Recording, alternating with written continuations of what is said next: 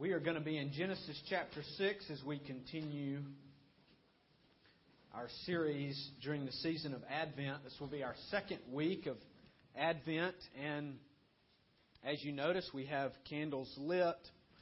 We have the church decorated for Christmas, poinsettias, songs, Christmas songs are being sung, and so we are putting a special emphasis on the coming of Christ to the earth. And what I hope, as I mentioned last week, what I hope is clear about the season of Advent is that we are wanting to center our worship on the person of Christ. We are desiring to focus our minds on the person of Christ, and this is all to say that there is a massive effort to take the world's focus off of Christ during Christmas, and there can also be a tendency for the church to maybe misunderstand Advent, when in fact what took place was God, the Creator, chose to rescue the world by sending His Son into a dark place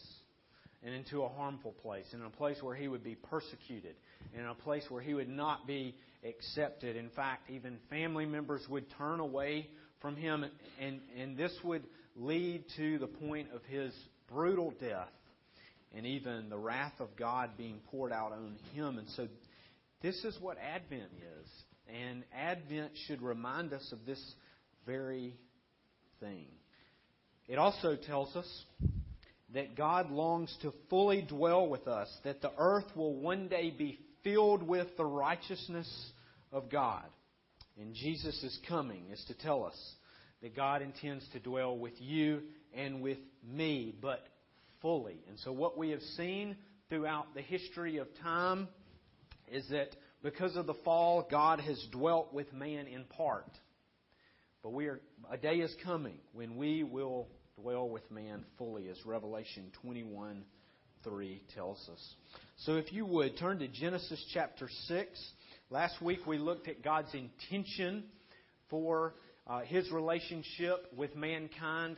Today we're going to specifically look at the problem as we look at Genesis 6 verses 5 through 8. Let me open this time in the Word with prayer.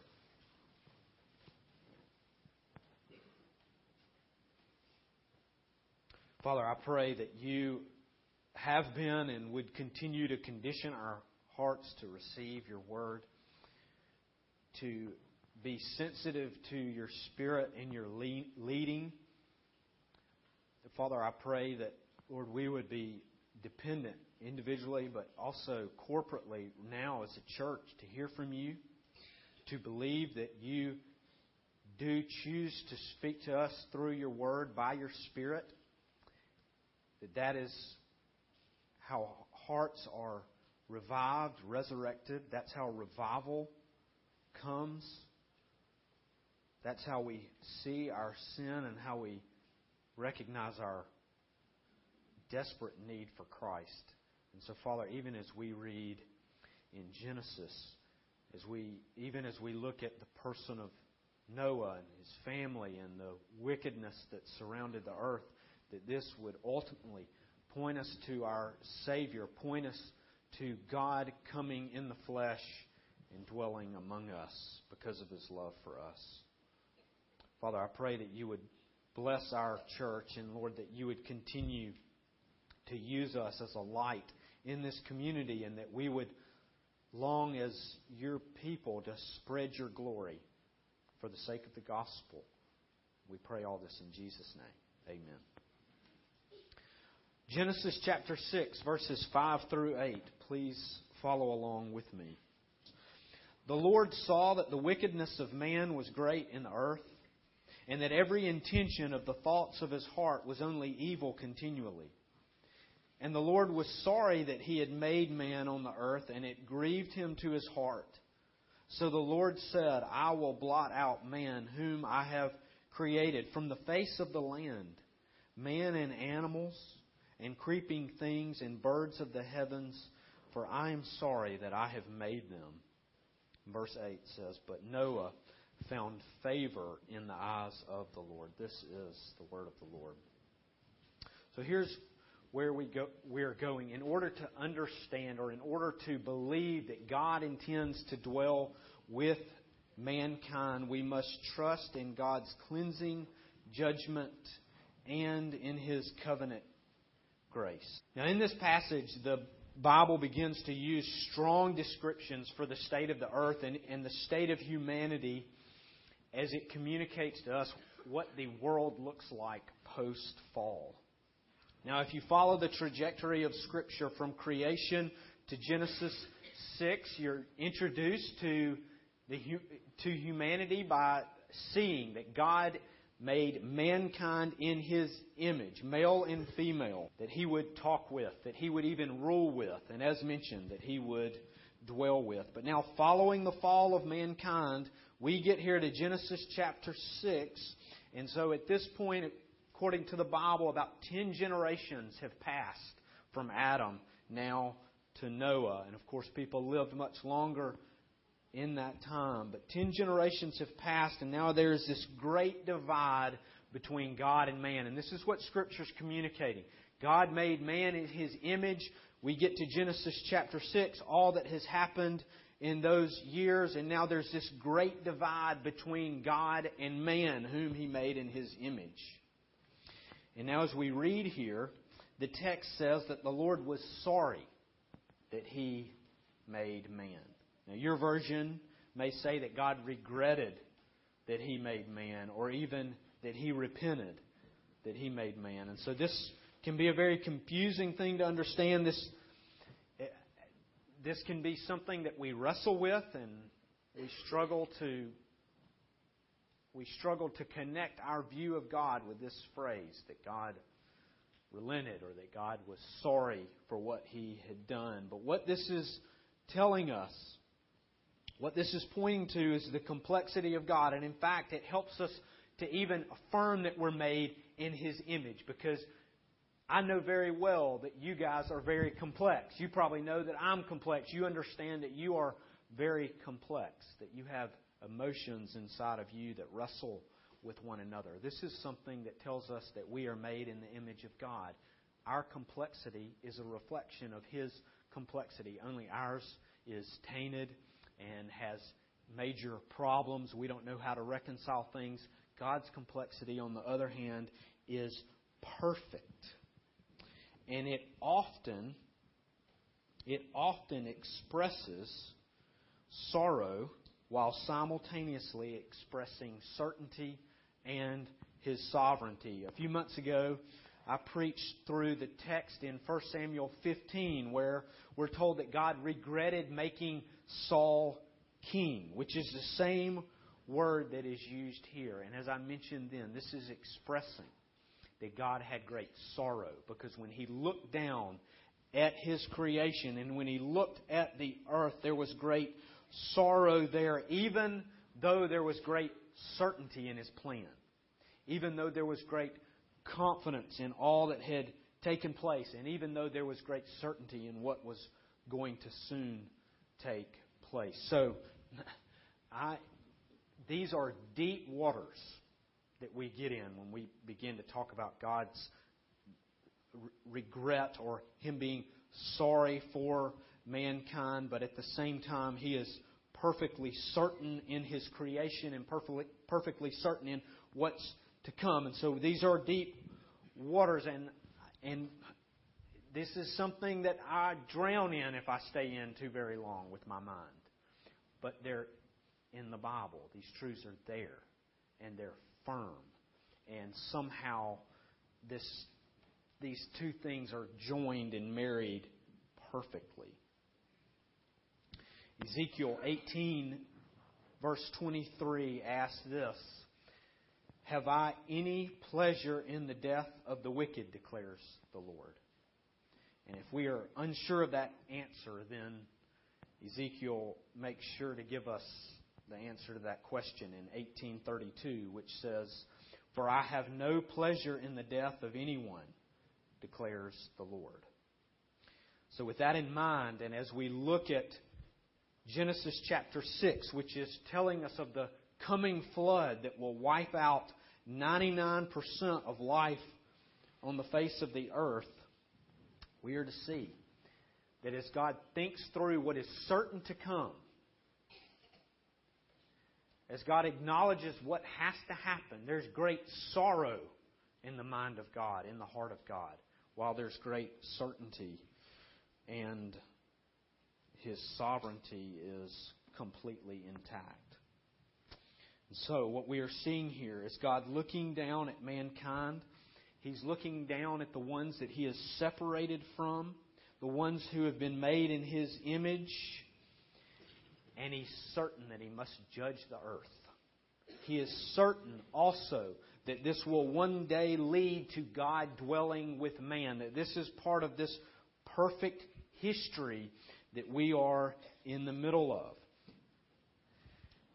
And so, we are going to look at this in the context of the judgment of baptism and the grace of baptism. So why are we talking about baptism here? And the reason is because the New Testament connects the flood with baptism. And that may be an odd thing to think about, but here's what we see in 1 Peter chapter 3. If you'd like to turn 1 Peter chapter 3, I'm going to look at verses 18 through 21 as we see this connection between what we know of as the sacrament of baptism and the historical account here in Genesis chapter 6 of the flood. 1 Peter 3, starting in verse 18. For Christ also suffered once for sins, the righteous for the unrighteous, that He might bring us to God, being put to death in the flesh, but made alive in the Spirit, in which He went and proclaimed to the spirits in prison, because they formerly did not obey, when God's patience waited in the days of Noah, while the ark, so find the connection here, while the ark was being prepared, in which a few, that is 8 persons, Noah, his children, their spouses, were brought safely through water. Verse 21, baptism, which corresponds to this, now saves you, not as a removal of dirt from the body, but as an appeal to God for a good conscience through the resurrection of Jesus Christ. So I realize that we have just read so much that you may want to study or say, I had no idea that was in the Bible. It causes you to think about a number of different things. But do you see the connection there between baptism and the flood? That's what I'm hoping we get. The connection between baptism, sacrament of baptism, and the historical account of the flood. Now, as we often think about the flood, we think about Noah, we think about Noah's family, and then we think about all of the animals that came to get on the ark, and then the ark survived this flood. But we also need to see that the flood is an account of judgment. When we look at the flood, we see a baptism of judgment, that the world had to be cleansed. That the only hope for the world was cleansing, and therefore there was a baptism. There was a flood, and a cleansing took place in Genesis chapter 7. And so, in other words, what we're seeing in this section of the Bible is that there was a major problem. God created man in His image. We get to Genesis chapter 6. We see some severe results of the fall. There is a major problem to the point where God is so grieved that He has to wipe out 99% of life on the globe. So the world had to be cleansed. And therefore, when we witness a baptism, or when we consider the fact that we have been baptized, we should recognize that it is symbolic of judgment. We should connect it with judgment, because baptism is saying that we must be washed and that our sin is being judged. So when we see baptism and when we see the water go across the body, we should recognize that this is symbolic of God judging sin. Recognizing that cleansing has to take place, that even our wickedness is being judged, and a reminder that our wickedness must be judged, and that our separation from God must be judged. And so the gospel calls us, and this may take us back for a second, but the gospel calls us to trust in a God who judges. The gospel calls us to trust in a God who judges us. And the gospel calls us to trust in a God who judges our neighbors and all that live in the world. The gospel calls us to do that. And baptism, which is a critical act that symbolizes the gospel, calls us to understand that it is symbolic of judgment. And on the second week of Advent, as we celebrate and as we recognize Jesus' coming, this tells us to trust that Jesus' coming to earth was a sign of judgment. He came because the world was not as it should be. And He came because He was willing to be the focal point of God's judgment. He was willing to be seen as the one who would take on the judgment of God. And so Advent demands that we see a God of judgment and that we recognize a need for cleansing and that we give thanks for a God that refuses to discontinue His pursuit of dwelling with mankind fully. Even in Genesis chapter 6, when He sees the wickedness of man throughout the face of the earth, He refuses to discontinue His pursuit. And so as we consider this passage, as we consider the flood, and as we connect this with what we know as baptism, we not only see the judgment of baptism, but we also clearly see the grace of baptism. And so here's what we should see when we think about baptism, when we witness it, when we consider our own baptism. We should see that in the gospel, God's covenant love reveals itself in Christ, the person of Christ, as Christ judges and cleanses this world, while simultaneously, graciously saving His children. That while it's a baptism of judgment, it is also a baptism of grace. Consider a bath, or consider giving your children a bath or a shower when they are filthy, dirty. What does the water of the shower or the bath do? This is what it hopefully does. It cleans off the filth.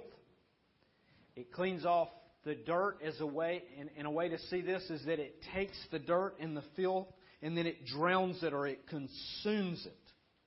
But what does the water not consume? The water does not consume you or the child who is being bathed. And so, bath time at our house can be very judgmental. Because Samuel Jake's been playing and sweating, and Elena tells him it's time for a bath, and he then responds to his mom by saying, I don't want a bath. And then Elena says, you're going to have a bath because we aren't going to let you be the smelly kid at school. It's a judgmental time because we recognize his filth and his need to be cleansed. But even though bath time may be judgmental, it is a cleansing judgment. Samuel Jake is not swept down the drain with the dirt and germs that came off of his body. In other words, he's not consumed, but his filth is consumed. And what baptism tells us is that when you trust in Christ and believe in Him, your sins are washed away. Not exterior dirt from the body, as Peter tells us in this 1 Peter chapter 3, but the wickedness of your heart. Baptism symbolizes the cleansing work of Christ, and it symbolizes the judgment of sin. And so Christ comes and He cleanses the wickedness from our heart, consuming it. And yet we remain because of His grace. And so it's a judgment and it's a grace. Now back to Genesis chapter 6 and verse 8. We see all of this taking place. And then we see, but Noah found favor in the eyes of the Lord. And this could be just as accurately said, but Noah found grace. And this grace manifests itself in the event of the flood. And we see that in the story, and also Peter states it here as we have already read in 1 Peter 3:20, while the ark was being prepared, in which a few, that is 8 persons, were brought safely through water. So Noah and his family experienced this baptism They experienced this baptism that the whole world experienced. But while it was a baptism of judgment for Noah and his covenant family, those that were tied to Noah, it was a baptism of grace. And understand that by God's grace,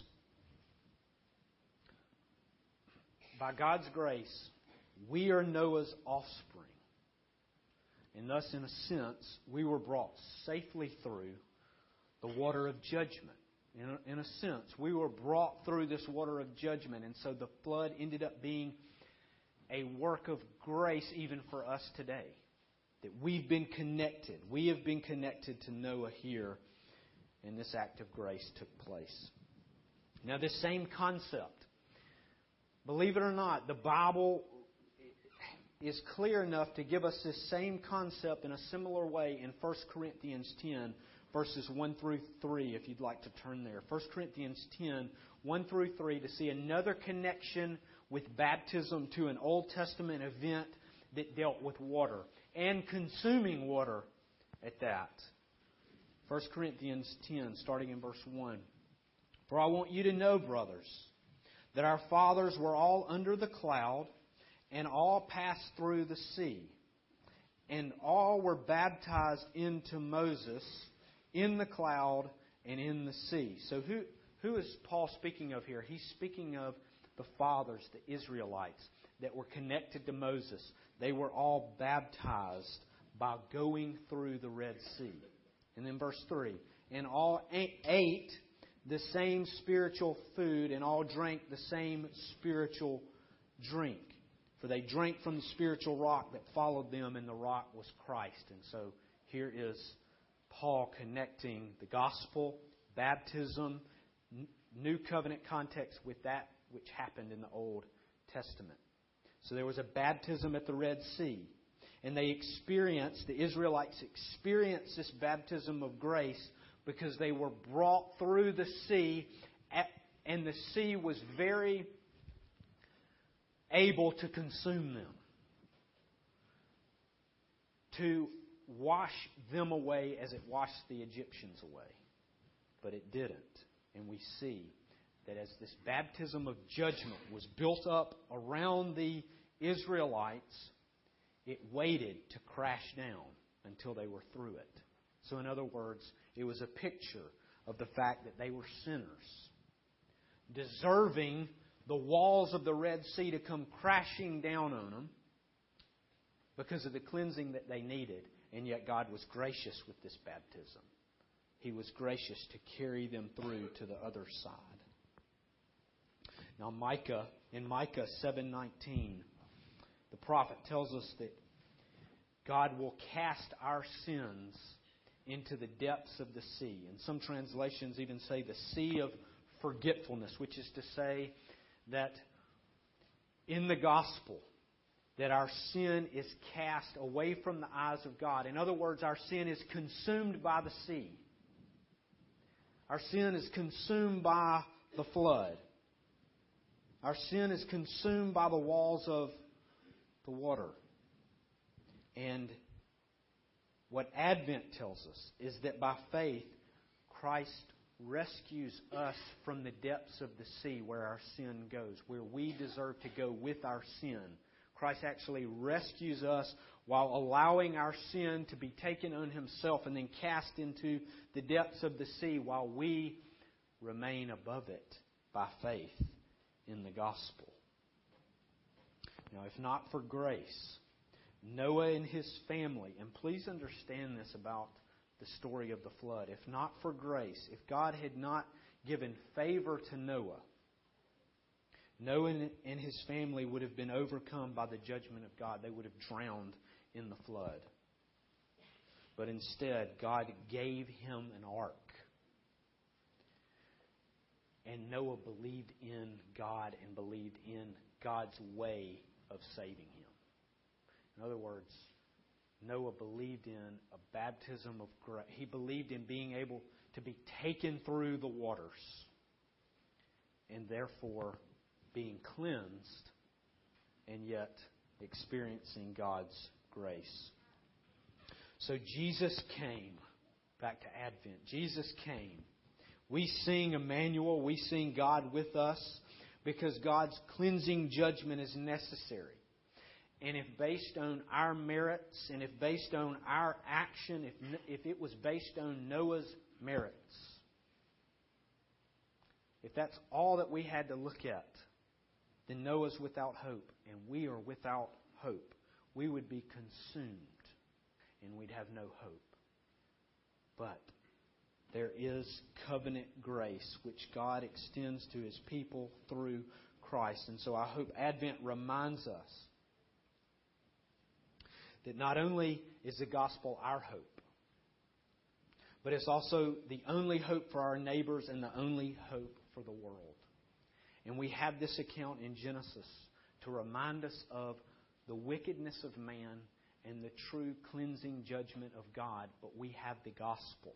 And the gospel is our hope, and the gospel is our neighbor's hope. The gospel is our family member's hope. And it's the only hope for the world. This is all we have. This is it. And if we're going to pass through the waters without being consumed by them, and if we want only our sin in the depths of the sea and not to go there with it, then we must believe in the gospel. And then if we want our neighbor's sin in the depths of the sea and not them with it, we must put our hope in the gospel for them, and we must share the gospel with them. This is what Advent should tell us.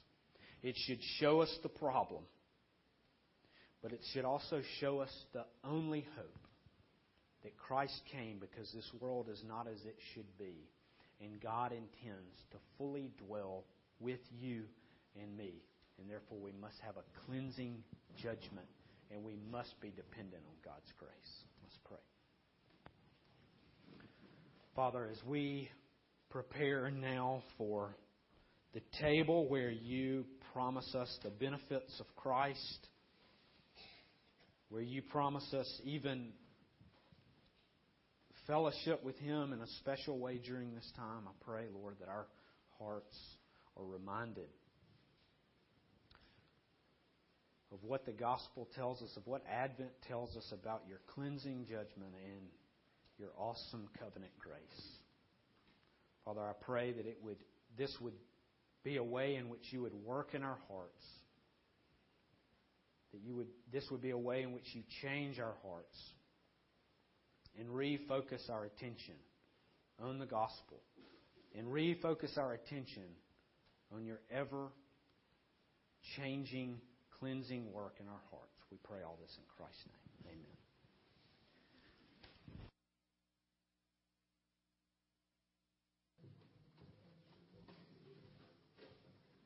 You look at the end of Genesis chapter 8, after Noah is brought through the flood, he fellowships with God. He has a meal, in a sense, with the Lord, where he sacrifices